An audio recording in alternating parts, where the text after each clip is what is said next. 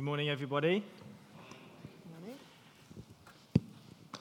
So, if you don't know me, my name is Paul. I have the privilege of leading the team that oversees New Life Community Church, and it continues to be an exciting season for us together as we learn to be what it is as one church family meeting across different locations in Wimborne, currently in Wimborne and Fordham Bridge. Today, we are continuing our DNA series.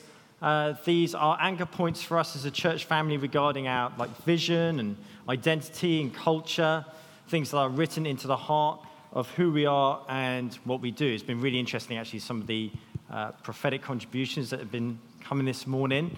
And I think that, hopefully, by the grace of God, they feel like they will align nicely with hopefully the direction that we're going this morning. So I think at the start of this series, we used the analogy of a 100-meter sprinter. When you watch the Olympics, you'll notice that in this race, each sprinter has a set of starting blocks, and they are a foundation for each runner at the start line to enable a more explosive start when the gun goes off. Now, for us at NLCC, these starting blocks that have been shaped and molded for us, these have been done for our feet, according to the theology that we value and God's prophetic words that have been spoken over us. The first few starting blocks that we've looked at together are the vision that we hold as a family, that as a church that we have a hunger to see many people's lives transformed by Jesus, to be a local church that pioneers and helps establish new communities of believers, and to provide love and support for those who struggle with life's challenges. And if you've missed any of those, let me encourage you to have a listen online. Beth, who's currently not here, is one of our fantastic administrators. Or Joe, wave your hand, Joe. They can point you in the right direction to gain access to those preachers. Over the next 4 weeks, we're going to be looking at blocks regarding church identity, who we are. And today we will start by looking at hope. We have a strapline as a church family. This is like a one-sentence summary which speaks of the confidence that we have together as God's church, but it also sets the expectation for any one person who walks through that door on a Sunday or who you bump into during your week. New Life Community Church is made up of people who have found hope, family, life, and acceptance in Jesus. Finding something is about discovery. Like when you put your hand down the back of your sofa and you discover that month-old biscuit or that lollipop now that's been embedded into the material. Or discovery can be like when you clean the inside of your car and you find a couple of pound coins. No one carries cash anymore, do they? Oh, but there was that joy when I used to clean my mother-in-law's car that she'd say, whatever you find, you keep. And you come out with a tenner at least, wouldn't you? Pound coins found all over the place. That's like a life-winning moment. Jesus puts discovery like this in a parable that he shares with those who have come to listen to him, and it's much, much better than finding your moldy old biscuit down the back of your sofa. Matthew 13:44 says, "The kingdom of heaven is like treasure hidden in a field, which a man found and covered up. Then in his joy he goes and sells all that he has and buys that field." Hope is a starting block of gold. And for those who are part of the NLCC family, it is a treasure that has been discovered, something worthy of forsaking all other things of first importance to you because you have found something greater. And this treasure, this hope, it's not an abstract or conceptual thing. It's not just a thought or a feeling of optimism. It is rooted in something tangible, something real. It's rooted in a person. Our hope is found in a person. The common word used for hope in the New Testament is the Greek word elpo, and the meaning is slightly richer than probably what we have in our dictionary. And it means to anticipate with a joyful expectation, with a joyful confidence or assurance. Its starting position is looking ahead, like the sprinter who lifts their eyes to look down the track, and it lands a lot more certain than being just optimistic. You know with a degree of certainty that you can finish the race well, perform well, and get excited about what might occur beyond the finish line. I spent some time thinking about how hope sounds an awful lot like faith, and to a degree that's true, but I do want to help us understand that they differ, and how they differ is important. So faith is the conviction of what you believe, and though external evidence might support that conviction, it's not necessarily required. Hope then springs from that faith. Faith deals with the now and enables you to hope to look ahead, to joyfully anticipate and expect with confidence based on what you believe. So in keeping with that sprinter race analogy, you are convinced that you are the best runner in your class. That's your faith. That faith might be supported or strengthened by your understanding. That the external evidence, your training, your physical and mental condition, your previous races, they lead to support your conviction you are the best runner there. Hope then springs from this faith, not just being optimistic. I hope I can win this race, but with a greater degree of certainty. Because of my faith, my conviction, my understanding, I have a hope, a greater degree of certainty that I can win. So it's not just an optimistic hope that you might be happy at the end of the race, but an assured joy, a confidence that you'll be very much content with the end result and look forward to it. At the heart of New Life Community Church, written in its DNA, is our faith, our conviction, our confidence in the person of Jesus Christ. It is because of our conviction of who he is and what he's done that leads us to hope and an expectation, a joyful confidence and assurance of what he is going to do. This is the treasure that we have discovered, the treasure that is worth forsaking all other things of first importance, and that sets our sights ahead that we may run this race of life and run it well. And so before we spend some time looking at those things we are convinced by and confidently look forward to, I would like to ask you a question. How's your race of life going? How's your race of life going? Now, I appreciate then when you're asking that type of question, the level of response will be different from many of us, depending on the season that you're in the joys, the challenges you are currently facing. But in response to this question, I'd like you to narrow into those foundations. Have you considered your starting blocks, your convictions? Are you able to consider where or in who you have placed your faith in? Have you also considered the impact that has on your hope? And with that in mind, are you able to look ahead with a smile of confidence toward the finish line?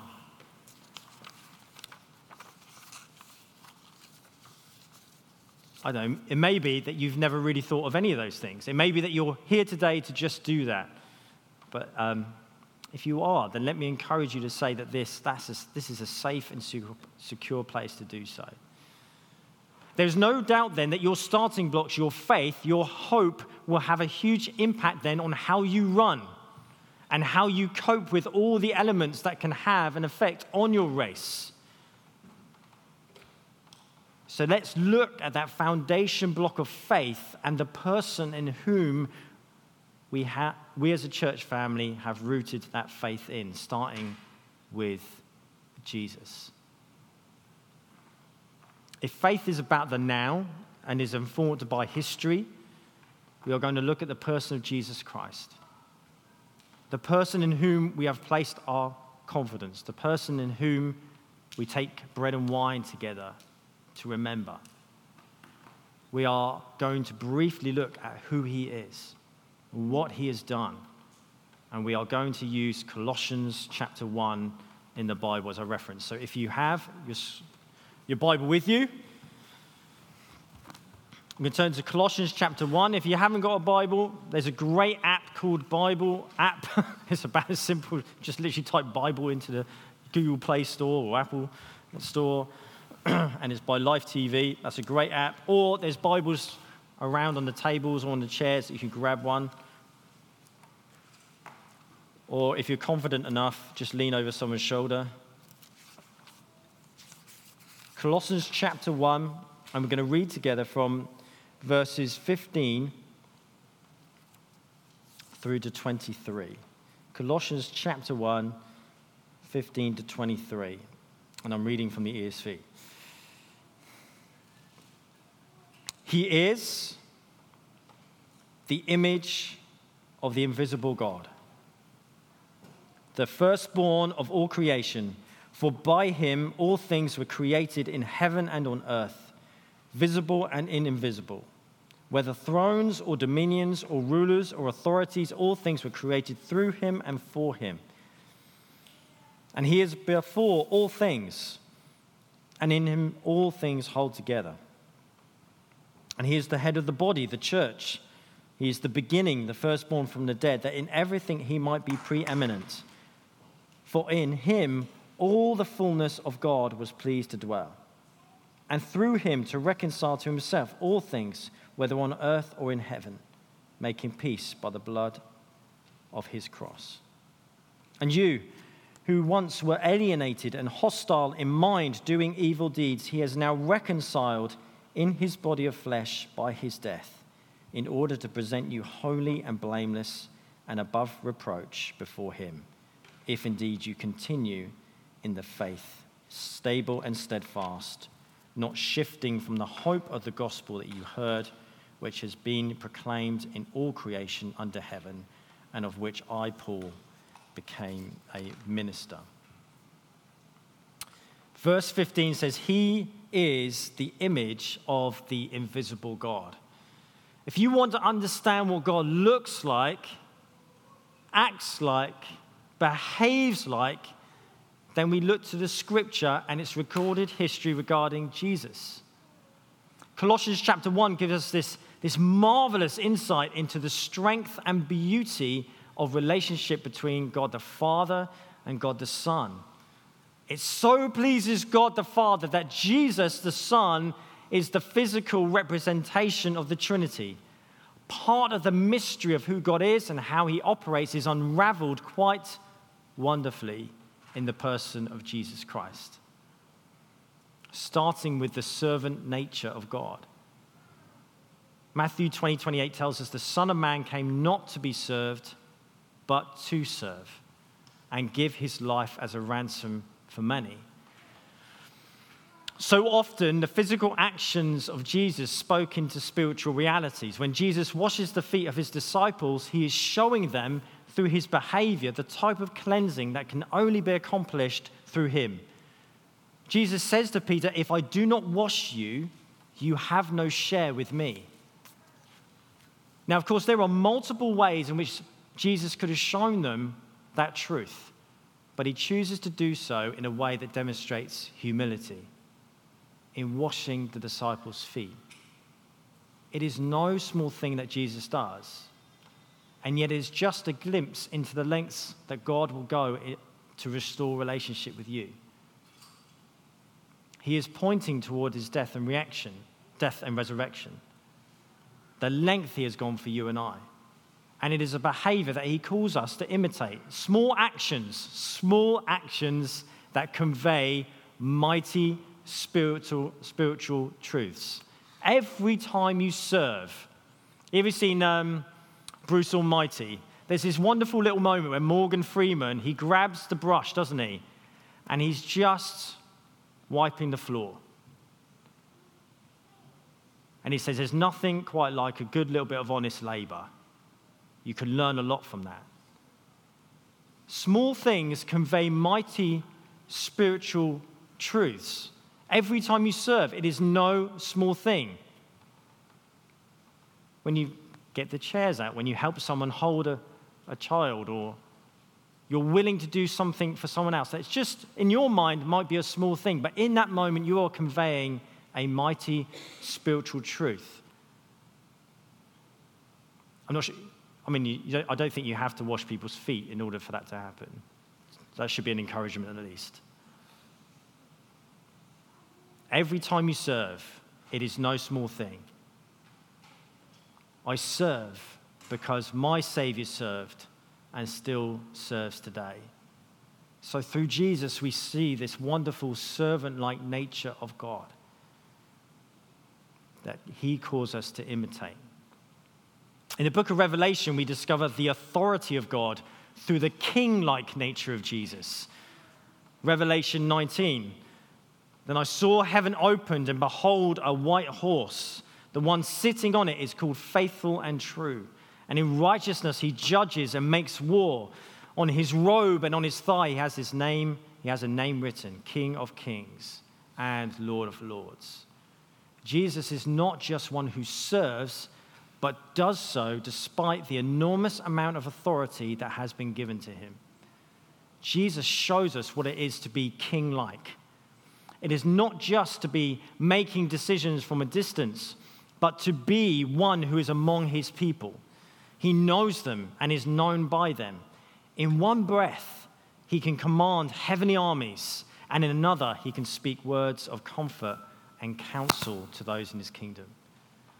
The servant and king-like nature of Jesus are not mutually exclusive, but they are bound together in an understanding of who God is. He is both servant and king, which should teach us something about what it is to imitate God when we hold an enormous amount of authority. With the authority that you carry, whether that be in the workplace or in the home, or be imitators of God in his servant king-like nature. Verse 17 says, and he is before all things, and in him all things hold together. So verse 16 to 17 help us to understand that Jesus is first. Firstly, he is first, and also he is creator and sustainer of all things. And so Scripture shows us that Jesus' power and authority and influence, this servant and king, is not limited to a particular time or series of events, but actually operates way beyond the scope of his time on the earth. It stretches and reaches beyond the existence of time itself when, Genesis 1:2, the earth was without form and void. All the way through to our future hope in Revelation 21:5. Behold, I am making all things new. Jesus' servant king-like nature is not limited to a particular time, place, or series of events. It operates way beyond the scope of his time on earth, stretches way back, and presses ahead to the time when he makes all things new. And lastly, in verse 18, it tells us, and he is the head of the body, the church. He is the head of the body, the church. The church is the body of people who have placed their faith in the person of Jesus Christ. And it is Jesus who is the head of this body, the creator and sustainer, the servant king. He is the one that we look to lead us as a church family across the nations and here locally. We look to his perspective, acknowledge his authority, marvel at his servant heart, listen to his thought, and lean on his communication as one who is first in our lives. So that is the image that briefly speaks into who Jesus is, as one who is the image of the invisible God, one who is before all things, and one who is head of the church. Let's look at what Jesus did. Verse 22, it says, He is now reconciled in his body of flesh by his death in order to present you holy and blameless and above reproach before him. To be reconciled is to have a relationship restored or made right. Reconciliation involves a drawing back together by removing the obstacle that has prevented that from happening in the first place. Now, for many of us who know Jesus and have decided to put our faith and trust in Jesus, we know that this obstacle that prevented us from being reconciled to God is called sin. Sin is mankind's rejection of God, resulting in offensive behavior toward God. That stands as this obstacle between the Creator, one who is holy, pure, and blameless, and in contrast, his creation, in their disobedience, in contrast, are not holy and blameless. Now, to know God is to know something of his ways. He is not a distant God, one who stands on the sidelines and just watches. That is not the God of the Bible. His love for his creation compels him to be involved. His heart is for a relationship. So he sent his Son into the world to be in the world and to die for the world, that this once for all sacrifice would make a way for mankind to no longer be alienated from God, that through him this obstacle of sin would be removed and would do the job of reconciliation for all who would choose it. It's exactly what we remember when we take bread and wine together. This is what Jesus did at the cross. He made a way for mankind to be made right with God. And Jesus shares this reconciliation story by using a parable involving a father and a son. The son chooses to leave the family home with his inheritance, and the father grants his request to go. The son, he squanders his inheritance, and he makes this huge mess of things. He wants to go home, but wonders how his father will receive him. So he begins. He starts the journey. And he plans to offer his services as a servant to the family home.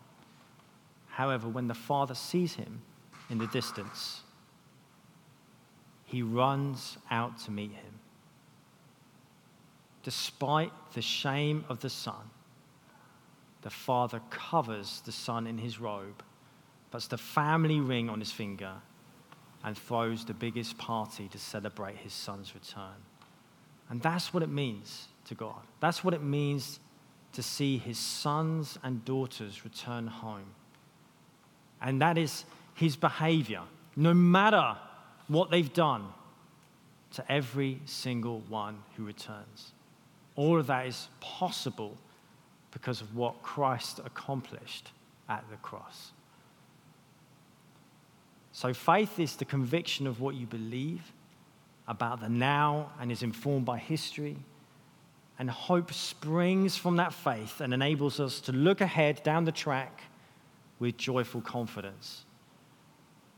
As we've looked at faith in Jesus, who he is and what he's done, we're going to finish by looking at hope in Jesus, what he is going to do.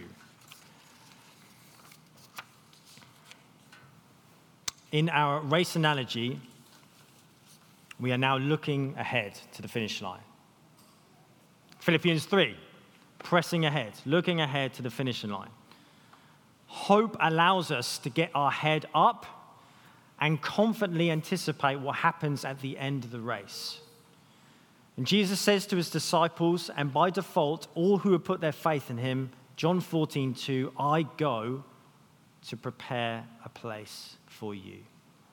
I go to prepare a place for you. And what we're talking about here, as Aaron was praying this morning, what we're talking about here is eternity. The stuff that happens beyond the finish line. The time when the creator and sustainer servant king makes all things new. Jesus didn't come just to bring reconciliation between God and mankind, but he came to give that reconciled relationship a future that would go even beyond the grave. And this is another reason why the resurrection of Jesus is important. God demonstrates his power to deliver what he says. John 3:16, for God so loved the world that he gave his only son, that whoever believes in him should not perish, but have eternal life. In the Bible, life after death and eternity is not a maybe, it's a certainty. The question lies with the quality of that life. In John 3:16, the eternal life is an assumed quality of life with God for all time. The other presumption is that no relationship with God is no life at all. And there is a reserved time when God will judge every man, woman, and child. They will be before him, and those counted righteous and in relationship through Jesus Christ will be with him, and those outside of that relationship will remain like that in the complete absence of him. In the Bible, eternity exists. Life after death exists, but that life without God will be far from quality. In fact, life without God will be no life at all. As the Apostle Paul says, "For me to live is Christ and to die is gain." Why is it gain for Paul to die? Because of his hope. Because of his hope to eternally live with Christ. It's a win-win for Paul. Live with Christ or live with Christ. The Bible gives a lot of indicators as to what eternity with God might look like. We won't go into that now. I will give you a helpful one-sentence summary. In the Gospel of Luke, when Jesus is on the cross, a criminal also being crucified, alongside a criminal also being crucified, he recognizes the truth of who Jesus is. And he asks Jesus, says, "Jesus, remember me when you come into your kingdom." And Jesus replied, "Truly I say to you, today you will be with me in paradise." Eternity with God, of all the things that it will be, will never fall short of being anything other than paradise. Can I invite the worship team to come back up, please?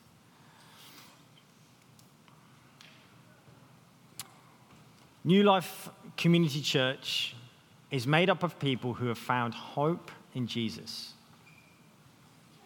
Hope that is sprung from a faith conviction of who Jesus is and what Jesus has done. A faith that allows you to look ahead with joyful confidence as to what is to come. Faith and hope are starting blocks of gold that enable us to run this race of life with confidence, knowing that no matter what may come, to live is Christ and to die is gain. Church family, I hope this will encourage you afresh regarding what is a significant part of the makeup of the DNA of this church family. An anchor point and starting block of gold that enables us to have an explosive start to the race that we run together. As we go ahead together, let's be expectant that this church family will be one explosive, dynamic, well-trained runner with eyes set ahead with confidence towards the finish line. The guys are going to lead us back into the place, because what else could we do? Let's stand together, shall we? What else could we do but come back to the person of Jesus Christ, the image of the invisible God, the one who is before all things and the one who is head of the church. And if you're here this morning and you've not made that decision to follow Jesus, I would like you to consider where you have put your faith and what that means for your hope. The guy who wrote the letter, the Apostle Paul, he didn't come to the conclusion that to live is Christ until he had personally encountered Jesus for himself. In this encounter, he made a complete U-turn on his life so that Christ would become of first importance to him. And so my heart for you, if that's where you're at this morning, our heart as a church family for you is to encounter Jesus. And you can do that right now by coming to him and expressing your interest to personally encounter him. It's called prayer. And it's just a conversation. It can be as simple as this: Jesus, I want to know you. If you are really this treasure that gives such hope beyond the grave, would you make yourself known to me? Whatever it is, just be real with God wherever you're at. That's what the Father does with the Son who wants to come home. He doesn't just wait. He runs out to meet him where he is at. God will do the same with you. God will do the same with you. But do start the journey home.